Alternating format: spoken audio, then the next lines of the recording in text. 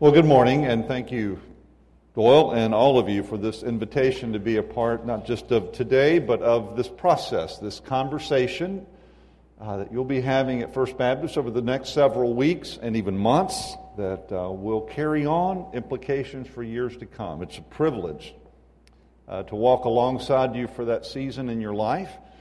Some of you I've met before. I was here for a deacons meeting a few months ago, and then the leadership team, and now good morning. Nice to meet the rest of you. Hope you will be here for lunch or after lunch. Promise you we'll get you out on time as scheduled. And these are three conversations over the next few months that are critically important to the future of First Baptist. So thank you in advance for the effort it represents on your part to come and to talk and to share and listen and be a part of that conversation.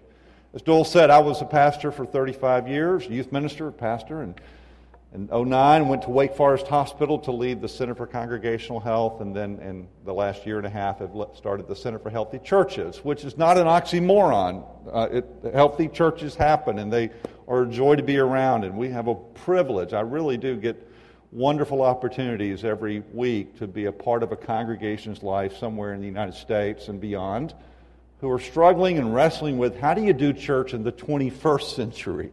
Because it's a different game, isn't it, than previously. And trying to retain and hold on to what makes this place amazing and push it forward into the uncertainty of the future. It's quite a challenge. But I hope you sense that it's also a wonderful, wonderful season in the life of the church when the place of privilege has effectively been lost, and now we get to be God's people on a mission. And that's always, I think, when we do our best work. And there's no question that the culture is shifting. I was driving not long ago, and a car passed me on the interstate. This was the license plate. You know, personalized license plates are big in some states. This particular state, Virginia, it's $10 to get a license plate that you design on your own. So every other car has one. Here's what it said. See if you're awake. The letters M-E-B, the number 4, and the letter U. Okay? M-E-B for you. So what does that say? Good. Yep. One person here, so it's good. Me before you. Got it? And it sort of fits the interstate, right? Somebody passing you. But in that moment, I realized it really is not just about that car. It's about our culture. Wouldn't you agree? That we live in a day where the prevailing theme and thought is me before you. My wants, my desires, my opinions, they really do matter more than yours. I may smile and be quiet, but I'm just waiting for a chance to tell you the truth. Me before you. Now, that's a deep part of what it means to be a human being. We are incredibly narcissistic, self-focused, self-absorbed people. We always have been. You've seen it, right? When the camera pans across an audience at a sporting event, grown men, especially, and women, see the camera come, and what do? Sit quietly while the camera goes by them? No. They wave and they act like idiots. You would never do that, right? And I would never do that, except for that one time. A few years ago, you probably don't remember this, it was an Atlanta Braves game. I'm sorry, it wasn't the Royals or the Cardinals, it was the Braves. I was a youth minister in the day, and I took a group of families to the game. Back when the Braves were terrible, you could get good seats, cheap, we were down close. And about the fourth inning, a batter hit a ball into the stands. It came in like a rocket. No kidding. This is the kind that hurts people. Everyone dove for cover except me. True story. I stood up, the brash young star athlete, and I caught this line drive with my bare hands. I mean, it was hot. People were on the ground. I stand up. I make the catch. A friend told me later, literally, they focused the cameras on me and said, hey, that fan made a great catch. I caught the ball, and what did I do? Sat down quietly and, oh no, I started posing. Where are the cameras? Look at me. Look at me. It was such a good catch, true story. The beer guy comes up to me down the steps and says, "Hey, buddy, great catch. Here's a free beer." So now I'm holding the ball and a beer on national television. I don't know what happened to the beer. I gave it to the deacon who was with me, and it went away. I still have the ball at my moment of glory in the big leagues. Me, look at me. Look at what I did. There's something within all of us that craves the attention, just to be recognized. The text we're looking at today, when John Claypool preached a sermon about it, he called it the hunger for significance. And it's been around a long time. Everybody in this room's got a good dose of it. Look at me. Notice me. Now, the nice thing to understand is it's not simply our culture. It is human nature. This craving for the limelight is something that's been going on a while. We'll read about it here in a moment. To set this little set of verses in context, understand that earlier in Mark 9, the transfiguration of Christ has taken place. When he on the mountain was shrouded in glory, and the three disciples who made the inner circle and went up with him were stunned and wanted to stay and just live in the moment. But back home, the 9 who didn't make the cut had gone out and tried to perform a miracle of healing. You can read about it in Mark 9, and struck out, but couldn't pull it off. Jesus comes down the mountain, bails them out in their weakness. And then he sits and has a moment of teaching about the coming tribulation, what's going to happen in Jerusalem, and they're not really listening. And then they get up and they walk over to the next little community, to Capernaum. And that's where we pick up the story. And in honor of God's word, would you stand, please, as we read Mark 9, verses 33 through 35. So then they came to Capernaum. And when he was in the house, he asked them, "Hey, what were you arguing about on the way over here?" But they were silent, because on the way they had argued with one another who was the greatest. So he sat down, and he called the 12, and he said to them, "Look, whoever wants to be first of all must be last of all and servant of all." May God bless to our hearing and understanding these words from His Word. This is the Word of God for the people of God. Amen. Be seated.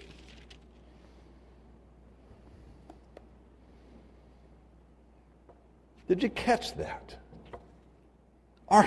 Arguing about who is the greatest. On the backside of the Transfiguration and the power outage of their own, fussing about who gets the me before you license plate on their chariot. What are they, slow?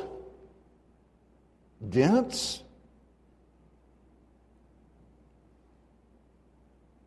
Jesus has the first ever come to Jesus meeting. Here it is. Boys, have a seat. Now, I'm going to add a little tone here. Sit down and be quiet. Your mom and dad ever talk to you like that? Have a seat. We need to have a conversation. And you knew, please, no, anything but that. The talk. This is the talk. What were you talking about? Everybody looks at the ground, just like in school when the teacher says, "Hey, who said that?" Nobody says a thing. They were arguing about who was the greatest. And so he distills the gospel down into this pithy statement. My guess is the conversation was much longer than 2 sentences. But what we get is enough.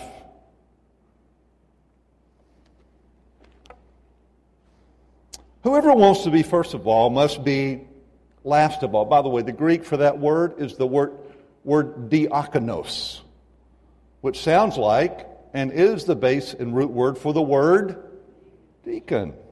I'm sure it's just a coincidence.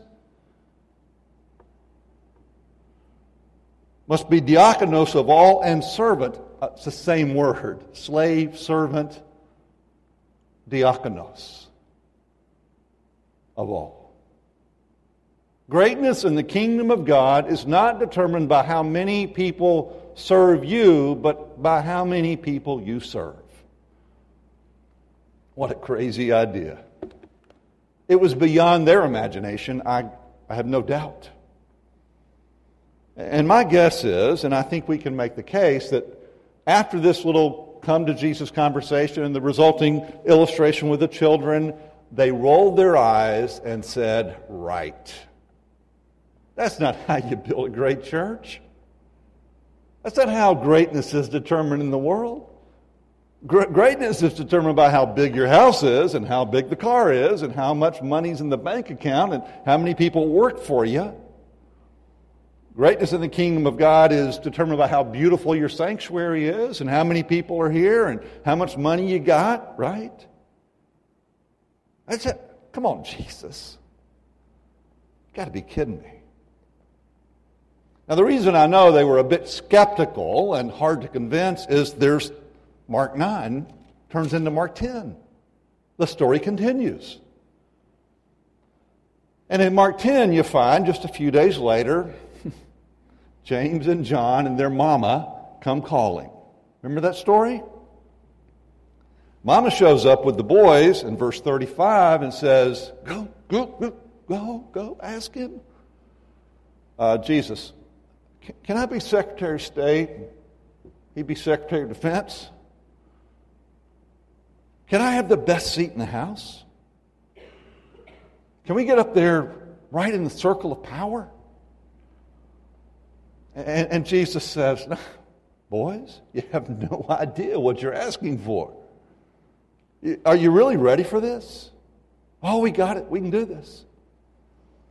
Now the others in verse 41 in chapter 10, the others are mad because they didn't think of it. They're always up there in the front of the line. Me before you. In verse 41, it says they were mad at James and John. See, the lessons of Mark 9 never penetrated the cultural resistance.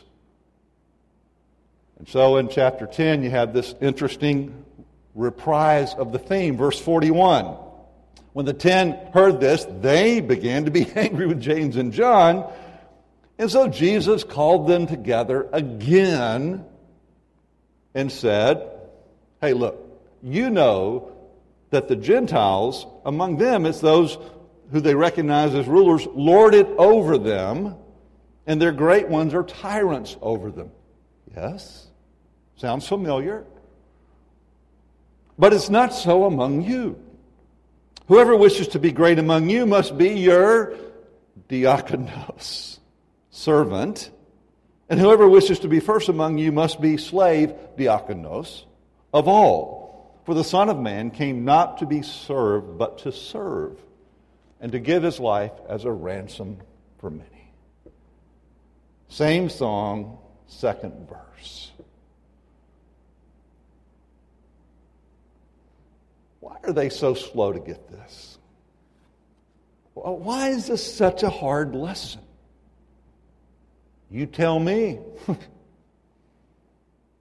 Well, why is it hard for us, not them, but us to understand that in Jesus' imagination of his church, it's not a contest to see who you can elbow out by saying me before you. It's a contest to say, as Paul described later, let's outdo each other in showing honor to one another. Why is that so hard?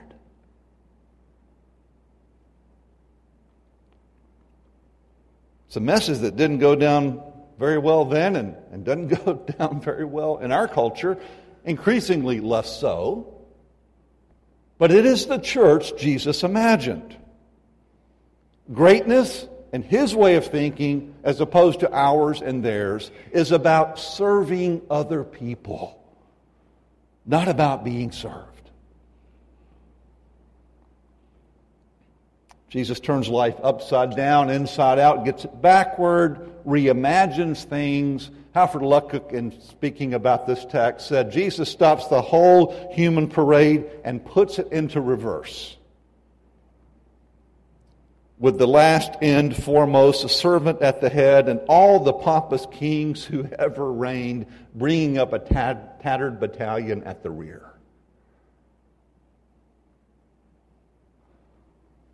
He redefines leadership and purpose and meaning in life and says you find your life when you give it. Come on. Not when you grab.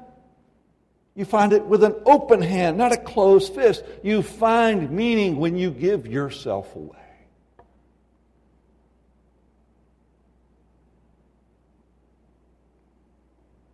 I'm not sure the message today is any harder, but it's certainly not any easier than it was then. Not in our part of the world, not in our part of Christendom, not as a minister. I got to tell you, there's an awful lot of pressure just to kind of self-promote. Look at me. I'm in the pulpit. What's a great line? After church one Sunday, the preacher's son was up in the pulpit, doing like what little kids do, yelling in the microphone, hey, look at me, I'm in the pulpit. And on the way out, one of the senior adults said to the friend, yeah, I've heard that sermon before. Yeah, it could have been in my church. J.H. Jowett was a great Methodist preacher. He talked about the time that he went to preach as a guest and got a flowery introduction, and he got up and he was coming up, and the old boy who was introducing him said, let's pray before Dr. Jowett preaches. And he prayed this simple prayer. Oh God, we ask you to reveal thyself and blot our messenger out.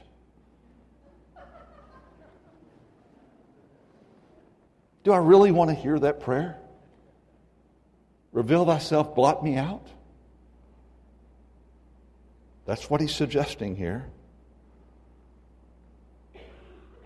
Most of us have mixed motives, if we're honest. As a church, do you really want to give yourself away to this community?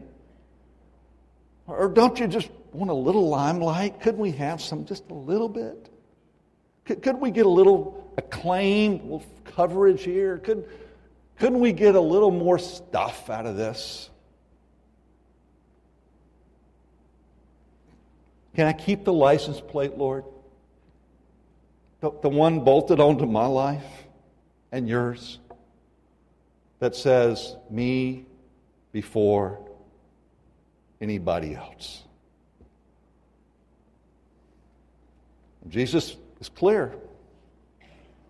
Whoever wants to be great will need to be last. I didn't come to be served, but to serve. And he felt so strongly about this, and apparently it was such an issue with the disciples, like it is with us, that he didn't let go of it. See, these lessons, these teachable moments, were more teachable moments than they were learning moments. It didn't ever really come together for them until after the crucifixion. It takes that kind of a crisis to wake a church up, usually. But he took one last shot at him, Over in John 13, his last night on earth with them, the last night that he had them, he gathered them, said, meet me up in the upper room, we'll talk. They're thinking, oh, yeah, sure. Wonder what we're having for dinner. Oh, he had a surprise for them, all right. Think about it. He knows it's his last teachable moment. From this point forward, everything will change. He wants to leave them with something. What's the most important thing he can give them? How can he portray to them what this has all been about? You know what he did? Well, John 13. They come in. They're expecting a fun evening, maybe some carry out. We're going to have an evening together.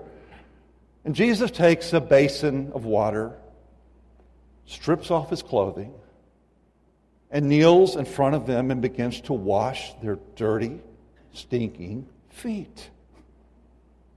Remember what Peter said? No, whoa, what are you doing? No. If you're going to wash my feet, wash all of me. And Jesus says, be quiet, sit down, let me wash your feet. And my guess is by the time he got all the way around the 12, it was a perfectly quiet room. And then he says, hey, do you know what I just did for you? By the way, you ever had your feet washed in a foot washing ceremony? Anybody from that part of the world? I pastored up in the Shenandoah Valley of Virginia. My brother and friend invited me to a foot washing ceremony. I'm thinking, no. I went.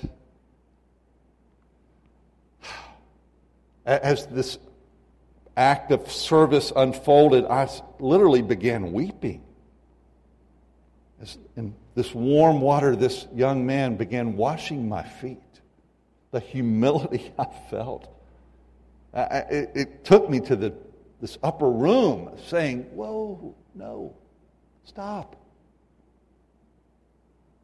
Do you know what I've done for you, he said. You call me teacher, Lord, you're right. That's what I am. But if I did this for you, then that's what I want you to do for other people. Now, he's not saying, I want you to go out and be a foot washing company.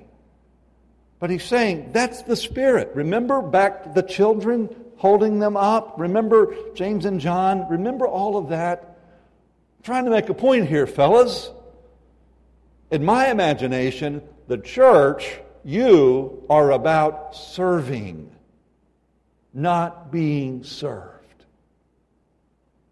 And friends, that's a cold slap in the face for most Baptist churches in 2015. It's a rare church that I meet that does more than give lip service to that. But I'll tell you this, the churches I know that are thriving and are full of activity and energy and passion that cuts across all ages are the churches that get this. In Christ's imagination, His people serve first and are served second. Now beware. You start praying prayers like this and it gets a little dangerous. Because you basically say to God, it's your church. It's not mine. Forgive me for ever saying my church. It's where I attend. It's your church. What do you want us to become? That's a very different conversation today at 12:15 than, hey, Doyle, Bill, here's my list of what I want our church to be. A lot of people have those lists. If they're not written down, they're right there, right? Here's what I want in my church. Here's the kind of music I want. I'll be like America's Voice judge. Bang, bang. And after church we go home and we have the pastor for lunch and we have the music for lunch. Oh, no. That's not how He set it up. He set it up as a group of people on a mission who lose themselves in the mission. A few years ago, I had a staff member at church in Virginia whose father had been a lifelong, just retired as a policeman in Louisville, Kentucky. Beth's dad was a deacon at his church, and great guy, and he was down for a weekend, and I had dinner with he and his wife, and just making talk, and I said, tell me, he said, 37 years as a policeman, Louisville. I went to seminary in Louisville, was born there. My dad was in seminary. I know Louisville. My sister lives there. So tell me, what's the most exciting thing that ever happened to you as a policeman? Thinking I was going to hear something, from like Police Gone Wild or some dramatic story about a chase or a shooting or something. And he said, well, I'll tell you, Bill, I'll tell you, I know exactly what it was. That I know where I was when it happened. The most interesting, exciting, moving thing that ever happened to me as a policeman, 37 years. Yeah, what was it? So, I was at Freedom Hall, which is the big arena where all the ball games were played and all the events took place. Seats about 16,000 people. I'm thinking, terrorist plot? I wonder what this was. He said, yeah, it was the night that Mother Teresa was in town and was speaking at Freedom Hall. I said, really? Mother Teresa? He said, yeah, it's a big crowd. A lot of people came to see her. Thinking definitely a terrorist plot. Body shot, he's going to take the blow. He said it happened after she spoke. She's coming down through the kind of basement out to the car. And about a dozen of us have an escort kind of for her. We're kind of walking in front. Then we stop and form two lines, and she walks between us to her vehicle. Yeah? Somebody rushes her. What happened, He said she comes along, and she stops and starts walking up the line, shaking our hands. Now, Mother Teresa is 4'11" or so, about 87 pounds. This tiny little woman. I'm still waiting for the big blow. And he said, she came to each one of us. She came to me, and she took my hand in her hands and gave me a blessing. And he starts tearing up. And he said, and her hands were like leather. And he said, that's the most significant thing that happened to me in 37 years as a policeman in Louisville, Kentucky. And now I'm tearing up. Because her hands were like leather, because why? She didn't just talk. She walked. And she used her hands. Now, I've got calluses on my hands, but they're from golf clubs and garden tools. How about you? Here's the church. Oh, here's the church. Yeah, that one, they're all buried. This one, here's the steeple. Open the door, and let's see everybody's hands. Let's check our hands today. Let's think about, have we really heard the gospel? Did we get it any more than the disciples did? We're going to find out over the next few weeks and months, quite honestly. Does our imagined future match his for us? Now, the disciples finally got it, didn't they? They got it. Go read Acts 2, 42 to 47 or so, and they got it. They finally figured it out. They realized this isn't about us. Now, they had to be bitterly disappointed and crushed on the backside of the crucifixion, but that day when they discovered he was alive, they came to life as servants. They literally gave their lives for the sake of the gospel. Now, we're not asking you to do that. Relax. But we are asking you, do you want to be a great church? Do you want to live a life that at the end people say, oh, how will we live without her? How will we ever function without him? Do you want to be a church that people say, I don't know what our city would be like without First Baptist? Then be a servant. Check your hands. And ask God to use you in whatever way he can. In whatever way you will let him. To turn this world upside down. Because, friends, it needs it more than ever. Amen? Let's pray together.